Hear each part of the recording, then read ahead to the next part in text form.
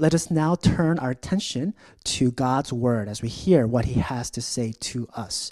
Our passage this morning is from Daniel chapter 6, and the sermon is entitled, "The Nations Don't Quit." Now it pleased Darius to set over the kingdom 120 satraps to be throughout the whole kingdom, and over them 3 officials, of whom Daniel was one, to whom these satraps should give account, so that the king might suffer no loss. Then this Daniel became distinguished above all the other high officials and satraps, because an excellent spirit was in him. And the king planned to set him over the whole kingdom. Then the high officials and the satraps sought to find a ground for complaint against Daniel with regard to the kingdom. But they could not find any ground for complaint or any fault, because he was faithful, and no error or fault was found in him. Then these men said, "We shall not find any ground for complaint against this Daniel unless we find it in connection with the law of his God." And these high officials and satraps came by agreement to the king and said to him, "O King Darius, live forever." All the high officials of the kingdom, the prefects and the satraps, the counselors and the governors, agreed that the king should establish an ordinance and enforce an injunction that whoever makes petition to any god or man for 30 days, except to you, O king, shall be cast into the den of lions. Now, O king, establish the injunction and sign the document so that it cannot be changed according to the law of Medes and the Persians, which cannot be revoked. Therefore, King Darius signed the document and injunction. Now, when Daniel knew that the document had been signed, he went to his house where he had windows in his upper chamber open toward Jerusalem. He got down on his knees 3 times a day and prayed and gave thanks before his God as he had done previously. And then the king commanded, and Daniel was brought and cast into the den of lions. The king declared to Daniel, "May your God, whom you serve continually, deliver you." And a stone was brought and laid on the mouth of the den, and the king sealed it with his own signet and with the signet of his lords, that nothing might be changed concerning Daniel. Then the king went to his palace and spent the night fasting. No diversions were brought to him, and sleep fled from him. Then at break of day, the king arose and went in haste to the den of lions. As he came near to the den where Daniel was, he cried out in a tone of anguish.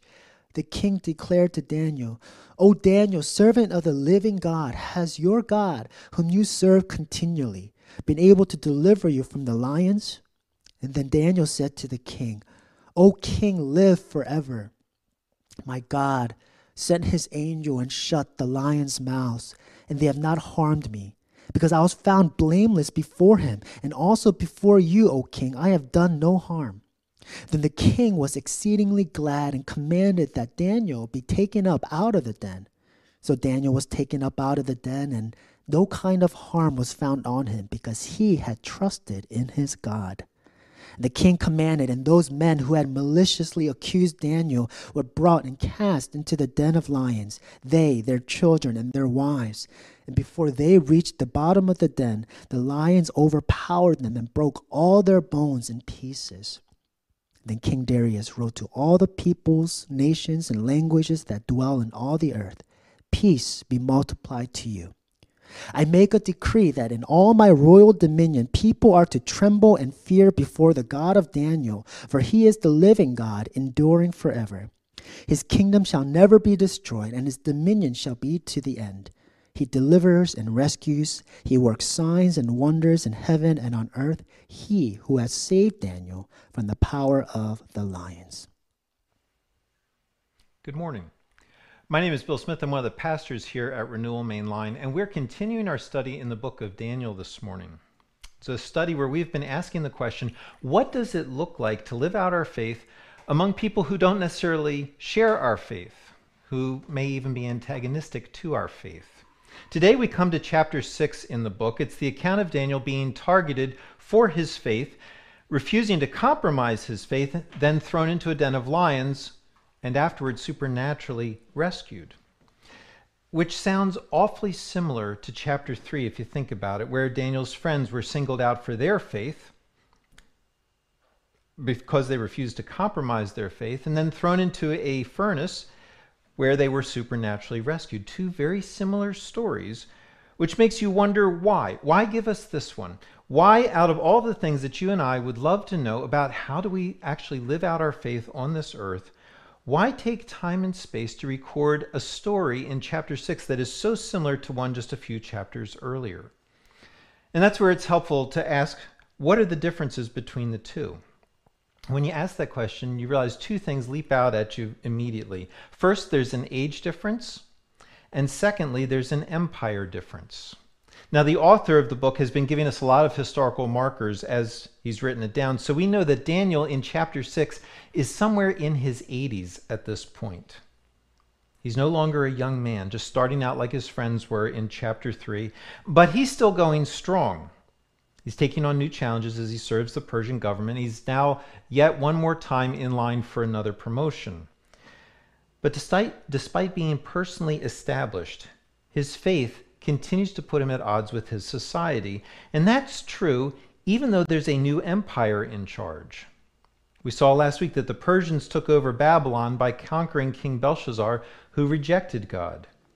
But the regime change, which is ironically predicted by this man of faith, has not changed the antagonism of the world to Daniel's faith. What the regime change has done is simply change who it is that's antagonistic. The faces are different, but the hatred is exactly the same. Daniel's older, his society has changed, but the animosity toward his faith has not. And that reality challenges two of our very cherished American ideas. The idea is that first, the older you get, the nearer you are to retirement, the easier life gets, or the easier life should get. And we import some of that idea into how we live out our faith. We expect it then to get easier the longer that we live on this earth. This chapter comes along, challenges that idea, and says, no, you can expect it to be hard all the way to the end. Secondly, this chapter challenges the idea that you can make evil go away by changing your environment. That new life circumstances will give you relief from old problems. What you learn in chapter 6 is that the spiritual life in this world is not like what we Americans expect. It is not easier as you get older. Changing your environment, whether that's your government, your job, where you live, the people around you, that's not going to necessarily make living your faith easier either. In fact, as in Daniel's case, it might make it harder to live out your faith because you'll become an even greater target than you were before. Chapter 6 teaches you that the struggle to live faithfully does not happen just once in your lifetime at some point and then it's done, smooth sailing after that. You might be tempted to believe that if all you had was chapter 3, but chapter 6 helps you realize that living faithfully is a constant, unrelenting battle. It comes with very real costs throughout your entire life. And yet, it's a battle that does not have to crush you. It doesn't crush Daniel. He learns about this new assault on his faith, and he does immediately what? What he had been doing. He keeps talking to God, doing his job. And there's something refreshingly just matter of fact about his response. The lack of drama is very freeing. He just takes it in stride. And you and I can too. We can enter into this lifelong battle with confidence, without being demoralized, without compromise. But to do that, we're going to need several things that this passage teaches us. 3 things we'll look at today. First, we need to understand why it's lifelong. Why is this battle unrelenting? Why doesn't it let up? Secondly, we need to see what a life of true faith looks like as it engages an antagonistic world. What is it that marks the life of faith as it continues to express itself in this world? And then third, we need to know, what is it that lets us live this life? Where does the power come from in order to live faithfully in this world? To serve it well, knowing that at some point you're going to get smacked. You know that, and yet you enter into it with confidence anyway. Confidence to honor God and to love the people who are all around you. 3 things we need to know in order to enter into this lifelong battle. We need to understand why the battle is lifelong, what faith actually looks like in this battle, and then what is it that empowers faith. First, why is this battle lifelong?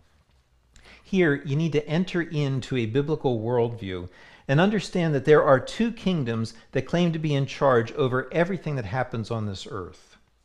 Darius references both of those kingdoms in the end of the chapter.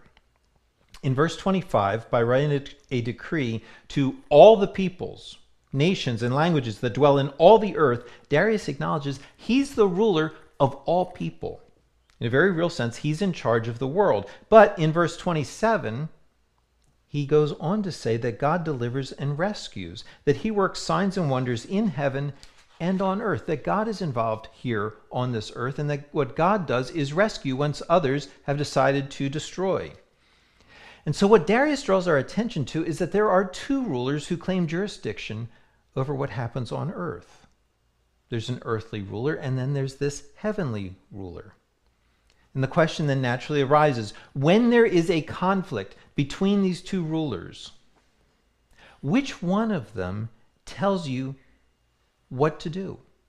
Which one of them are you going to obey? Who's really in charge? When one of them tells you to do something that the other one says not to, who do you listen to? That question has to be answered because there is an overlap of their sovereignties. When humanity acknowledges, like Darius does at the end of the chapter, that God's kingdom takes precedence, then there is no problem. There's no conflict between these two kingdoms.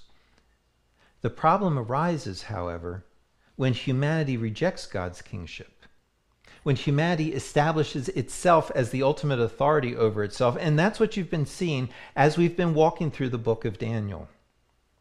Very telling that as you read through the book, not once do you come across the name of a god. There's no mention of Bel, of Marduk, or any of the other gods. Instead, what you see front and center are people. People personified through their kings, acting as though there was no one higher than they themselves, no one to whom they must answer. And so you see people reject God's vision for humanity that he reveals in chapter 2 by demanding to be worshipped in chapter 3. People claim in chapter 4 that it's their power alone that builds great things on this earth. Power that is so great, chapter 5, that they set themselves up to be more powerful than God. And when you get to today's chapter, chapter 6, you see that the vast majority of human beings think that it's reasonable to believe that a human being can and should replace God, that everyone should pray to this king, and they should see him as the source, the only source of all the blessings and goodness that they experience in life. What you see in the book of Daniel are human beings rejecting God and putting themselves in his place, enshrining themselves as God. And what you see hinted at in Daniel's day, 2,600 years ago, the deification of the human race, that hint becomes increasingly explicit as societies secularize. For instance, the Humanist Manifesto of 1933 is really clear when it says, quote, "The time has come for widespread recognition of the radical changes in religious beliefs throughout the modern world. It's time to recognize that religious belief is changing. Science and economic change have disrupted the old beliefs. Science and economic are now in and above religion. In every field of human activity, the vital movement is now in the direction of a candid and explicit humanism." That's where real stuff is happening. And so the manifesto goes on to proclaim, "In the place of the old attitudes involved in worship and prayer, the humanist finds his religious emotions expressed in a heightened sense of personal life and in a cooperative effort to promote social well-being." In other words, religion used to direct us to God in our personal and in our social lives, but we don't need God to do that anymore because we ourselves will do the work of God. We will unaided promote personal and social well-being. Manifesto has gone through several versions. The 1973 version makes that claim explicit when it declares, quote, "No deity will save us. We must save ourselves," unquote. Now, the language might be new, might be modern, but the reality is not. Thought patterns, the beliefs are not. It's the same exact conflict spelled out in modern terms that you see in ancient terms. It's the conflict that you see underlying the book of Daniel. If you want to understand this world, you have to see that the true kingdoms in conflict are not human to human. They're secondary. True conflict is not Babylon versus Persia. The true conflict is humanity versus the God who made us. And that's why you can swap out one kingdom for another and yet find the same antagonism to God in both of them. You find the same desire in both to impose their authority over how God tells people to live. Their differences with each other are relatively small. There's a fundamental unity to them, and that is that human beings are working overtime to replace God with themselves. Humanity believes that we both have the power to save ourselves and that we are good enough to use that power to save ourselves. And Scripture comes along and challenges that notion. It says, no, you don't. You have neither the power nor the goodness. And in fact, it's the misplaced belief that you do that creates these problems between people in the first place. Now, that's a hard sell if you're a modern Western educated person. It just doesn't feel right. It feels insulting. It feels insulting to you personally. It feels insulting to the people around you, people that you actually like.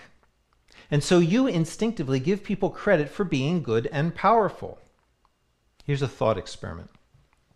When you see your neighbors, your coworkers, fellow student in class, when you see other people doing the same kinds of things that you're doing, how often does it occur to you to think, oh man, my heart really goes out to them because they need a savior?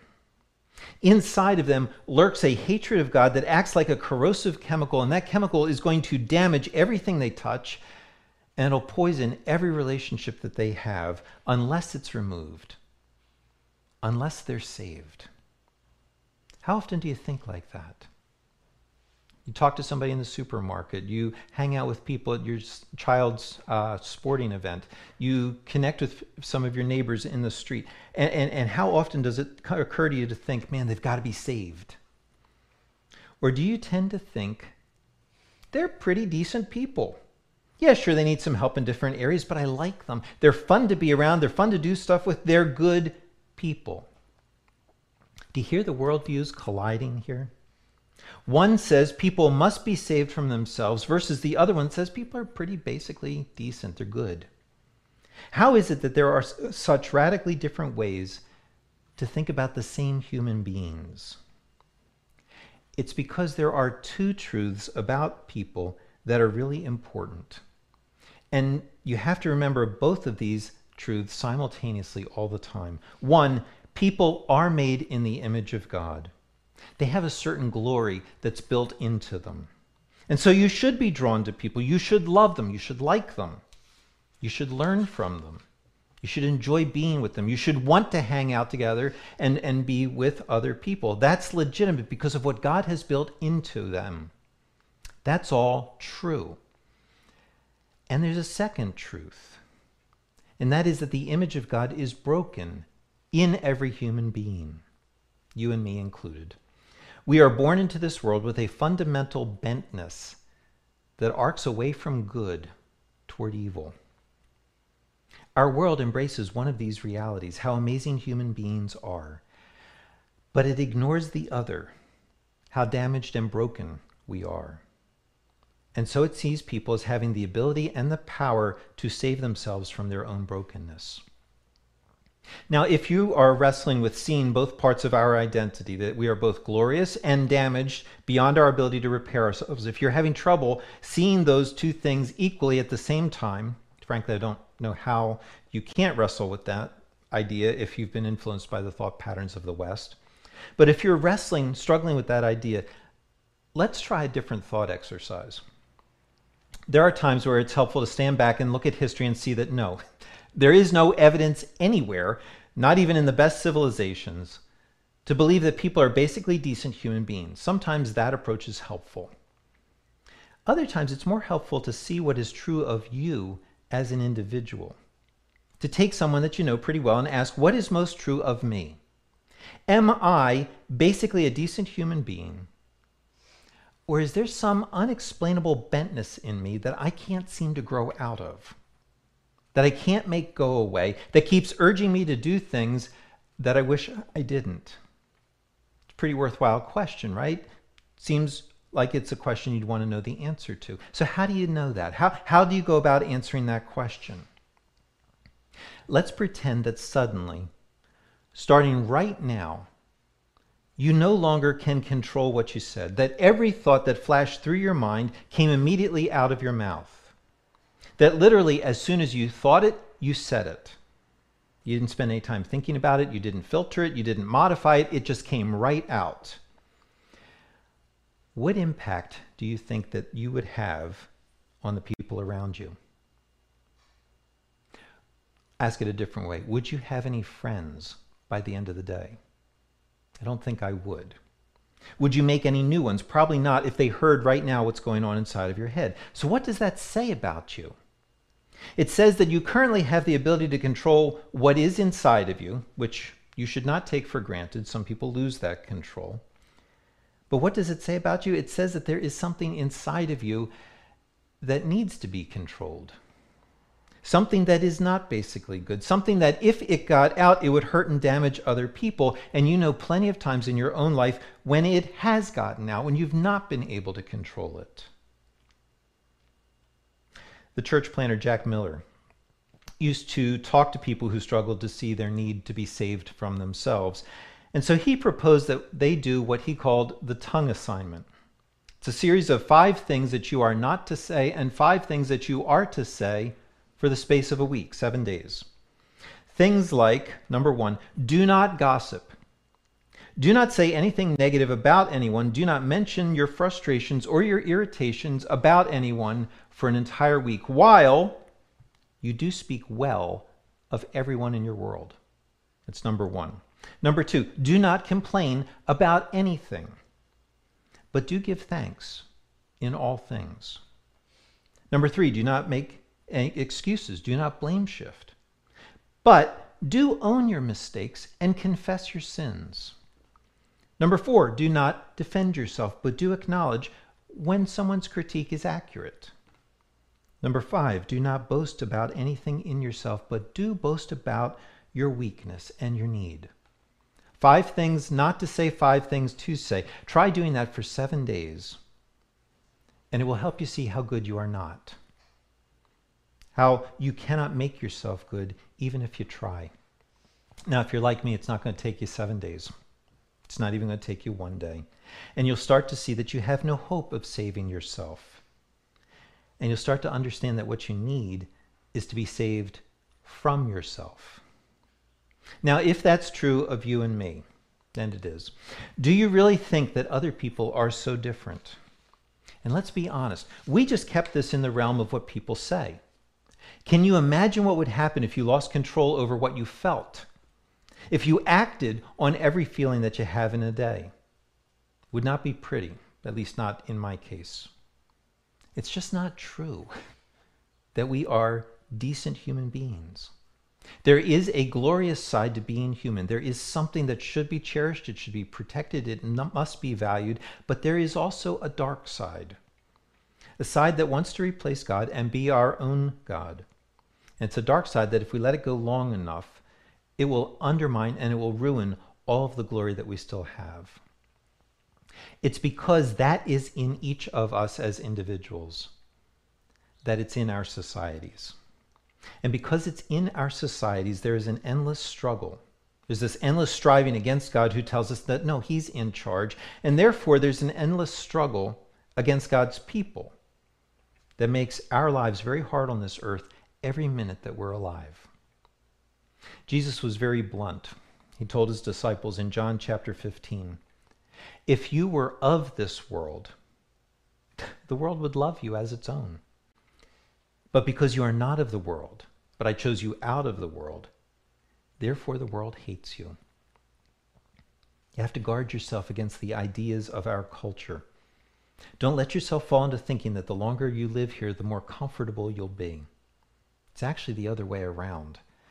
The longer you live a life of faith here, the more opportunity there will be for the world to hate you. So first, the life of faith is a lifelong battle on this earth. Second, What does that life of faith look like? What does a life of faith look like as it engages an antagonistic world? What comes out of a lifetime of faithfully obeying God when you're surrounded by people who are trying to replace him with themselves? The first thing that chapter 6 draws your attention to is how good a citizen Daniel is of the country that he's part of. He's committed to his country. That was true of how Nebuchadnezzar saw him in the Babylonian Empire. It's how Darius sees him in the Persian Empire. Verse 3, this Daniel became distinguished above all the other high officials and satraps because an excellent spirit was in him. And the king planned to set him over the whole kingdom. There wasn't anyone else like him when it came to his profession, his occupation, his statecraft. He was excellent. Wasn't anyone else like him in his profession? Wasn't anyone else like him in how he carried out his profession? Verse 4, the high officials and the satraps could find no ground for complaint or any fault because he was faithful and no error or fault was found in him. Daniel served his country with excellence and with integrity. His faith did not pull him away from the Persian nation. What did his faith do? It urged him, it moved him forward to give the best that he had. And he was known for that. Well known. The king knew it, all the officials knew it. But Daniel's known more for than just being faithful to his country. He's known for his faithfulness to God. No secret to anyone that he serves God and that he honors what God says above what any human government says. That's why the officials, as they're plotting against him, say to each other in verse 5, we shall not find any ground for complaint against this Daniel unless we find it in connection with the law of his God. They understood that Daniel saw himself living simultaneously in two kingdoms, kingdom of Persia and the kingdom of God, and they knew that when there was a conflict, he would take God every time. They also knew where to find him to see that he was picking God over Persia. Verse 10, when Daniel knew that the document had been signed, he went to his house where he had windows in his upper chamber open toward Jerusalem. He got down on his knees 3 times a day and prayed and gave thanks before his God as he had done previously. As he had done previously. There was a common practice he had in pursuing God. It was a practice that was known. The officials in verse 11 go to spy on him. They see him praying to God, not to the king. And they went there because they expected him to be doing that. His faith was not something that he hid or tucked away in private. You see Daniel living out the 2 great commands, to love God above everything else and to love his neighbor as himself. But he does so. He lives out his faith in full view of the public. His faith moved him to do his job with excellence and integrity, and it moved him to honor God over the king, even though he knew that it was going to put him in physical danger. He was willing anyway to disobey the king's law because what he longed for was to obey the Lord. Now, just as an aside, very quickly, 90 seconds, and we're just going to touch this very lightly. Daniel is telling us that there's a place in the life of faith when it's legitimate and appropriate to disobey a government order. Some people would call this civil disobedience. It's probably going too far in this chapter because Daniel's not trying to give us a full theology here of civil disobedience.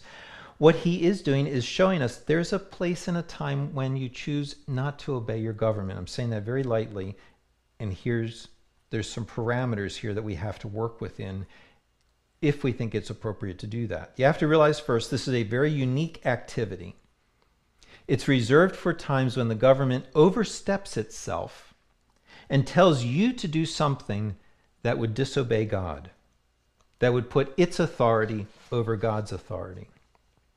There's other times Scripture talks about this. That's what Peter and the other apostles recognized when they were told not to tell other people about Jesus' death and resurrection anymore. And they respond in Acts chapter 5 by saying, we must obey God rather than men.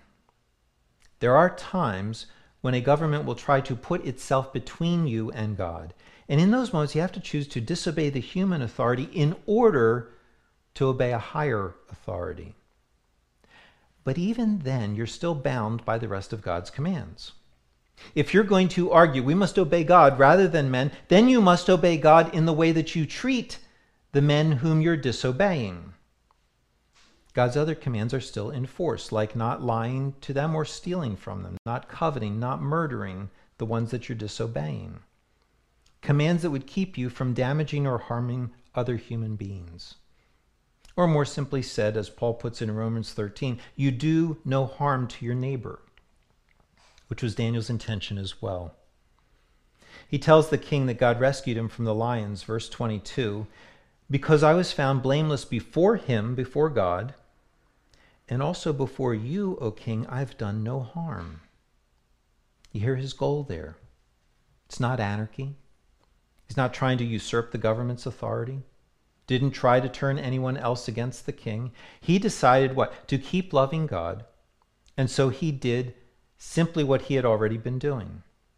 And he was willing to accept the consequences of his government for those actions.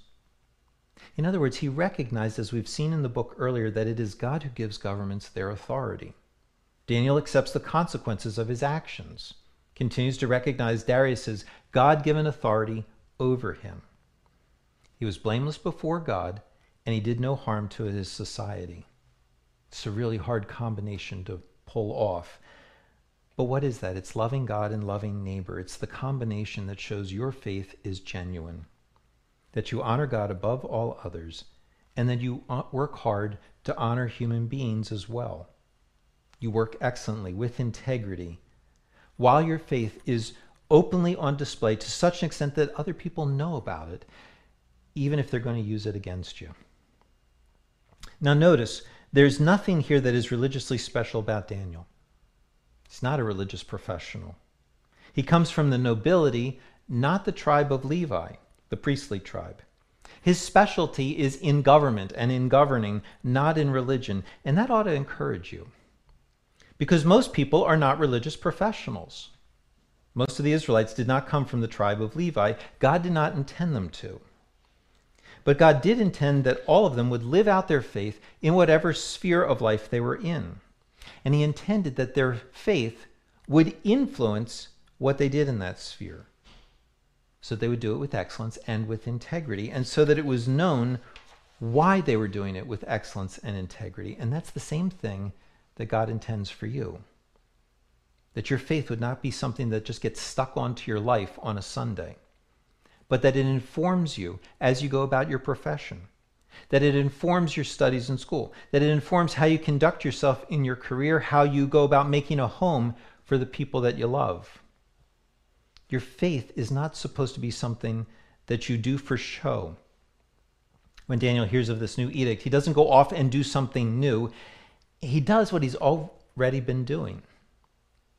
Your faith is supposed to be that integral and that important a part of how you live, even when people don't like you. That they will see it, that they'll know it, because it's obvious.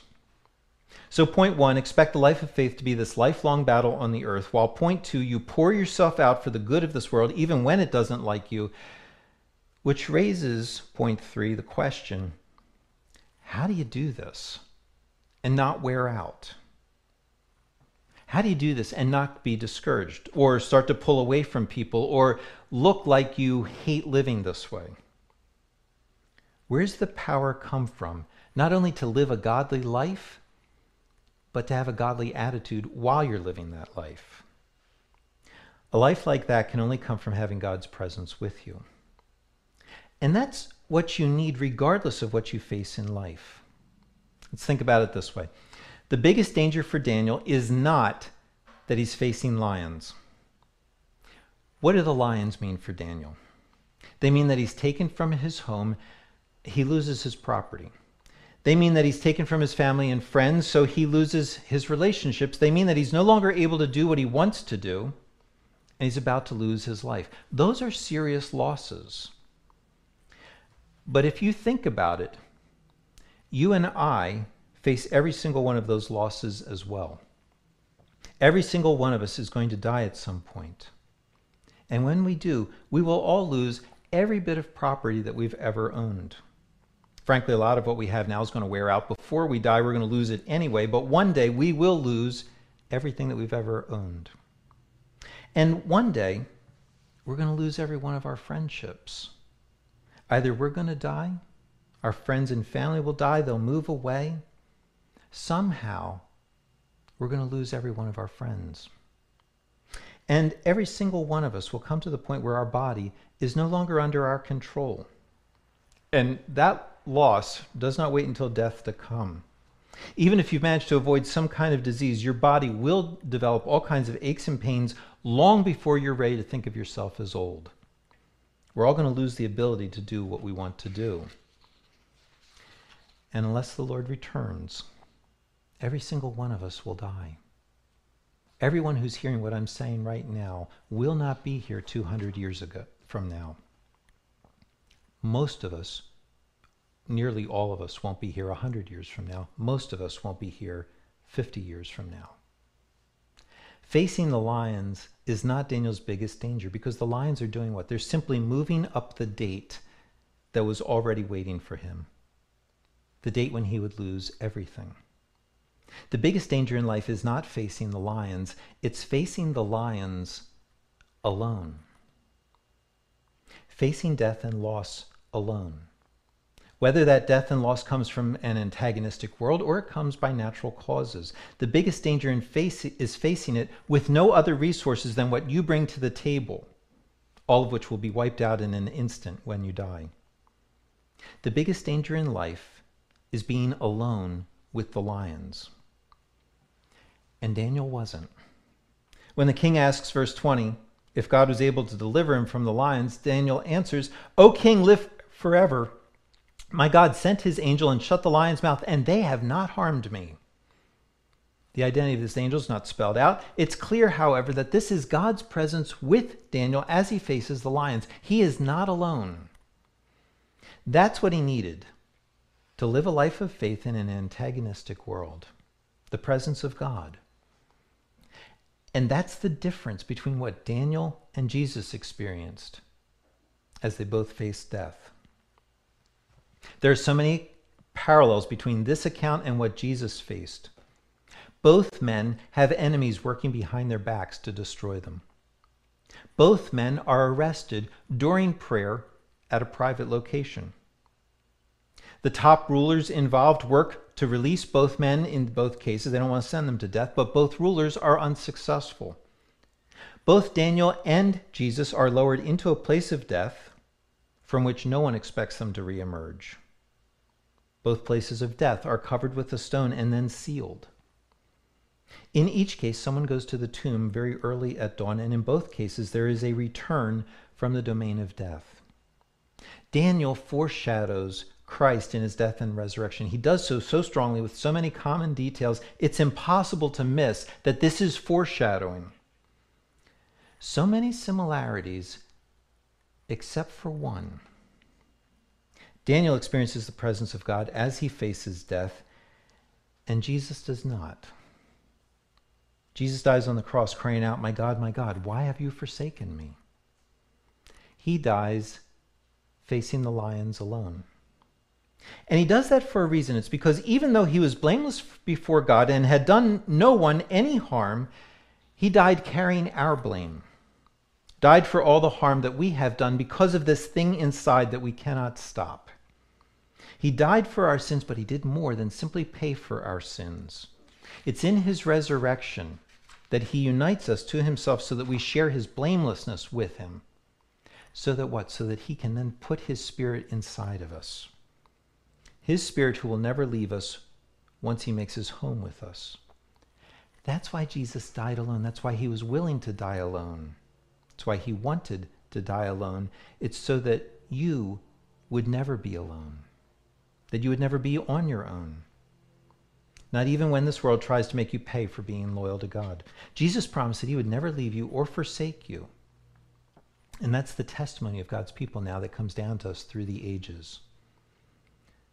Paul, the apostle, writes to Timothy, 2 Timothy chapter 4, about a trial that he went through. He said, at my first defense, no one came to stand by me, but all deserted me. But the Lord stood by me and strengthened me, so that through me the message might be fully proclaimed, and all the Gentiles might hear it. So I was rescued from the lion's mouth.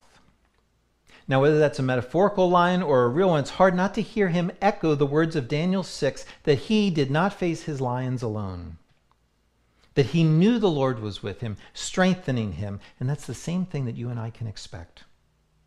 That when the lifelong battle of faith costs us, that we will not face that cost alone, that we'll face it with Christ, this one who's come back from the dead. That we will certainly have his presence with us if we're persecuted, that he will deliver us from death, that we will rise from the dead because of his blamelessness that he shares with us. It's his presence with us that lets us live faithful in this world, first to God, and second, faithful to loving the people of this world, even when they don't reciprocate. Lord Jesus, thank you that you are with your people right now. Lord, that you have promised to never leave us alone, that you've promised to never leave us or forsake us. Lord, I ask that we would experience the power of your resurrection, that we would experience the presence of your Spirit in us, that gives us confidence, Lord, that we can live out our faith boldly in this world, that we can be known for our faith. And Lord, that will be a signal to others of what they could also have with you. Lord, thank you that age, changing circumstances of this world, that changes nothing about your presence with us. Lord, let us experience that today as we worship you now. In Jesus' name, amen.